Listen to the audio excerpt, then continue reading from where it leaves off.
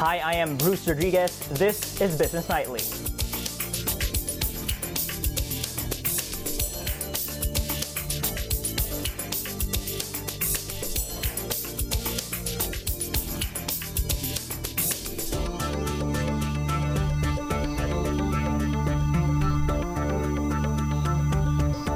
Philippine President Rodrigo Duterte hopes the U.S. and Iran could resolve their issues to prevent a further escalation of tensions in the Middle East. Iran has accused the U.S. of a big lie after Washington said the Ukrainian plane crash was likely caused by Tehran's missile strike. American officials made those allegations, claiming U.S. satellites detected the launch of two Iranian missiles shortly before the plane crash. The conflicting statements come after U.S. President Donald Trump doused fears of any war. In an exclusive interview with ABS-CBN's Ted Filon, Duterte said he is hopeful Middle East tensions would further ease. I hope this will remain the same way in the days to come, because as it drags longer with this kind of attitude, maybe perhaps there will be a time when they can open some sort of a dialogue first, not really talk, not even negotiations, but for a dialogue to how to get out of this situation. And each side, it's very important to save your face. No one loses face there, because especially the Arabs, they consider themselves at the losing end in this situation. So there's a chance that everybody can take a few back steps, to give space for talks to begin. Duterte also said a forced repatriation for thousands of Filipinos in Iraq has been implemented. Yan ang unahin mo muna yung talagang nasa delikado na lugar. And my latest information is that in Iraq we already have implemented the forced repatriation. But there are already about 2,000. And we can always we have the money to answer for all of this airfares nila. Labor officials say contingency plans are in place to provide jobs for displaced Filipino workers from the Middle East. More from Warren de Guzman. For the last 5 years, Imelda Edisanatiga worked as a domestic helper and nanny in Saudi Arabia. In between contracts, she flew back home this new year, where she and the rest of the Philippines were shocked by military aggression between the United States and Iran in Saudi Arabian neighbor Iraq. Despite lingering tensions, Imelda is still preparing to go back to work to provide for her 4 children. Para po magkaroon sila ng magandang kinabukasan. Hindi po kasi sapat yung kinikita, maliit po. So kailangan po natin makipagsapalaran sa medyo mas malaking kita. As a domestic helper in Saudi, Imelda earns 1,500 Saudi riyals a month. That's 20,000 pesos, up to 5 times what domestic helpers earn in the Philippines. But the threat of further violence in the Middle East remains, and Philippine officials have raised Alert Level 4 over Iraq, which means no new deployment and mandatory repatriation. Ang dahilan ng mandatory repatriation ay upang ilayo sila sa kapahamakan. So yun po yung ating una pong gagawin. If more repatriation orders are issued to include areas near Iraq and Iran, hundreds of thousands of Filipinos would lose their jobs. The Philippine Overseas Employment Administration says the priority would be to bring back overseas Filipinos who were deployed starting 2017, as those workers would likely have less resources to evacuate themselves. Over 1 million of these newly deployed workers are located in Saudi Arabia, the United Arab Emirates, Kuwait, and Qatar, which generate 90% of all remittances from overseas Filipinos in the Middle East. But the POEA says any displaced workers will be taken care of. Kahapon lamang may bisita tayo dito sa POEA. yung pong galing ng Japan, yung isang minister po nila bumisita sa atin kahapon at ako po mismo kinausap. At tinanong ko po sa kanya mismo kung ang Japanese government ba ay willing na tulungan ng Pilipinas at i-accommodate yung mga marirepatriate nating mga kababayan galing sa Middle East. Sila ba ay bibigyan ng trabaho sa bansang Japan? Alam niyo po ang sabi ng minister po na pumunta sa amin? Opo, sabi niya, willing po kami. Kaya lang, kinakailangan po nilang mag-undergo muna nung kanilang tinatawag na Japanese language training. Madali lamang po ito at saka yung skills test na ipapasa nila. All POEA approved and pre-screened job orders may be viewed at the agency's website, including openings for entertainers, engineers and skilled workers in construction, and domestic helper positions. POEA says they are also ready to help repatriated OFWs reskill for easier job matching both here and abroad. But Imelda says she would still prefer to return to the Middle East because it's familiar and her previous employers treated her well. POEA and DOLE officials will travel to the Middle East next week to see if further mandatory repatriations are necessary. Warren de Guzman, ABS-CBN News. Local transport groups have filed a petition before government seeking to increase the minimum jeepney fare to 12 pesos from the current 9 pesos. This in anticipation of the possible impact of U.S.-Iran tensions on fuel prices. The petition also comes as the last tranche of fuel excise tax hikes take effect.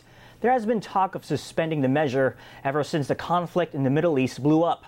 But House Ways and Means Committee Chair Joey Salceda rejects such proposals, saying a significant slowdown in the economy due to higher oil prices remains unlikely unless oil prices hit $100 per barrel, something an international think tank doesn't think will happen. The Economist Intelligence Unit sees Brent crude staying within $60 and $70 a barrel range despite Middle East tensions. And it used to be said that $100 is the new $20. And now the theory is $100 never again. Of course, you never really know, but it's very, very unlikely, I think, that we'd see prices go back up to that level unless there was a severe disruption in physical oil supplies that lasted well into the long term. That is good news for the Philippines, for a lot of countries, especially in Southeast Asia, that are very heavily oil import dependent and are becoming more so. And also for other economies in the region, such as India and China. Southeast Asia relies on oil imports for about 2/3 of its oil supply. That will grow over time. And so this oil import dependence will become an issue of energy security over time. Philippine Ambassador to Japan Jose Laurel V commends the improving bilateral ties between Manila and Tokyo, calling the next few years a golden age for the two countries' relationship. And in spite of global geopolitical and trade tensions, Laurel says the Philippines' improving partnership with countries like Japan will continue to provide a big boost to the local economy. Laurel made those comments at the 5th Asia Future Conference hosted by Manila for the first time. Our government is trying very hard to resolve the problems of life. And I'm not talking about economics alone, I'm also talking about health, education. There, Yasushi Akashi, senior Japanese diplomat and United Nations administrator, also said the world is on the verge of serious conflict in the Middle East. He adds this may cause wider repercussions, not just in the region, but also countries like the Philippines. It has wider repercussions spreading beyond the sub-region of that part of the Middle East. And I think we are also affected. The Philippines is affected because of the many Filipino overseas workers who are in the Middle East. Philippine shares skipped out on the regional uptrend, falling for the day and for the week. More from Michelle Ang. Philippine shares decoupled from what's mostly been an upbeat market in Asia, posting a weekly loss at the start of the year. We are trading at a discount compared to our peers, as you mentioned, and I think it's because of what's happening with the water concessionaires, really. Because of all this uncertainty, the fact that 50% of the volumes are really the locals, they will support that. And they will see the bargains already as it's showing. They'll be very selective, of course, but we think it will not deter them from tapping the markets, from new investments coming in. Maybe foreign a little less. For the day, the PSE index shed 21 points to settle at 77.76. Next week, we could see a little bit more upside with a highly anticipated signing of the U.S.-China Phase 1 trade deal. Now, the trade war, which has been simmering for over 18 months, has long put a dampener on investor sentiment. Meanwhile, Antonio-led Century Properties Group listed 3 billion pesos in preferred shares from its follow-on offer at the exchange. Proceeds will be used to aggressively expand its commercial leasing business as the residential building shifts from high-rise to faster-moving medium-rise projects. We want to just tweak the business plan a little bit. Instead of building a lot of high-rise developments which have long construction and gestation cycles, we'd like to focus on quicker, medium-rise, sort of value-oriented condominium projects. Affordable housing, which we launched the brand in 2017, has a bold vision of building 30,000 homes, 15 projects in the next 5 years. Total revenues estimated to be 60 billion. For commercial leasing, we ended last year with around 120,000 square meters of leasable area. This year, we expect our revenues to be at least 2 billion pesos. And, with a strong office market backed up by strong demand from multinationals, BPOs, and the like. The company is confident that 2020 will beat their 2019 performance. Latest data show the company's net income jumped 81% in the first 9 months of 2019 to 1.2 billion pesos. The group has committed 30 billion pesos for capital expenditures for the next 3 years. Meanwhile, SM's property arm confirms it has applied for the shelf registration of 100 billion peso debt securities with the SEC. The initial tranche is up to 15 billion pesos with an oversubscription option of up to 5 billion. This phase will consist of 5-year Series K bonds due 2025 and 7-year Series bonds due 2027.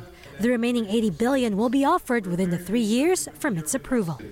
Still on fundraising, the Aboitiz Group raises $400 million from fixed-rate dollar-denominated notes for its overseas expansion. The notes are priced with a coupon rate of 4.2% per annum and a tenor of 10 years. Proceeds will be used for proposed offshore investments and payment for Goldcoin acquisition, which totaled $454 million. Goldcoin is one of Asia's largest agribusiness corporations, operating livestock and aquafeed mills across the region. What it's really showing is that these larger companies are really here for the long haul, right? So part of it is their annual capex. They have annual capex build-up. So of course, we've been helping all these companies anyway, and we know. And then there are a couple of more names that you haven't announced. There's going to be a full pipeline, especially for debt. Even for equity, as you know, even Cemex is doing a rights offering. So at least in terms of fundraising for existing listed companies from a debt bond perspective and equity perspective, that will continue. BDO Capital also says it's currently working on 4 IPOs for the year. Not necessarily big, but with great stories to tell. These are from the real estate, construction, food, and entertainment content industries. Michelle Long, ABS-CBN News. And before we go, congratulations are in order for our very own Kathy Yang. She just won Best News Presenter for Market Edge at the Asian Television Awards. This is Yang's 4th recognition from the international award-giving body, which aims to recognize programming and production excellence in the Asian television industry. Her latest feat is an addition to her growing list of international recognition, which includes the Best News Anchor honor at the Asian Academy Creative Awards. And that is Business Nightly. You can watch highlights, recaps, and exclusive content of our shows online. Subscribe to the ANC YouTube channel, like us on Facebook, and follow us on Twitter. Thank you so much for watching.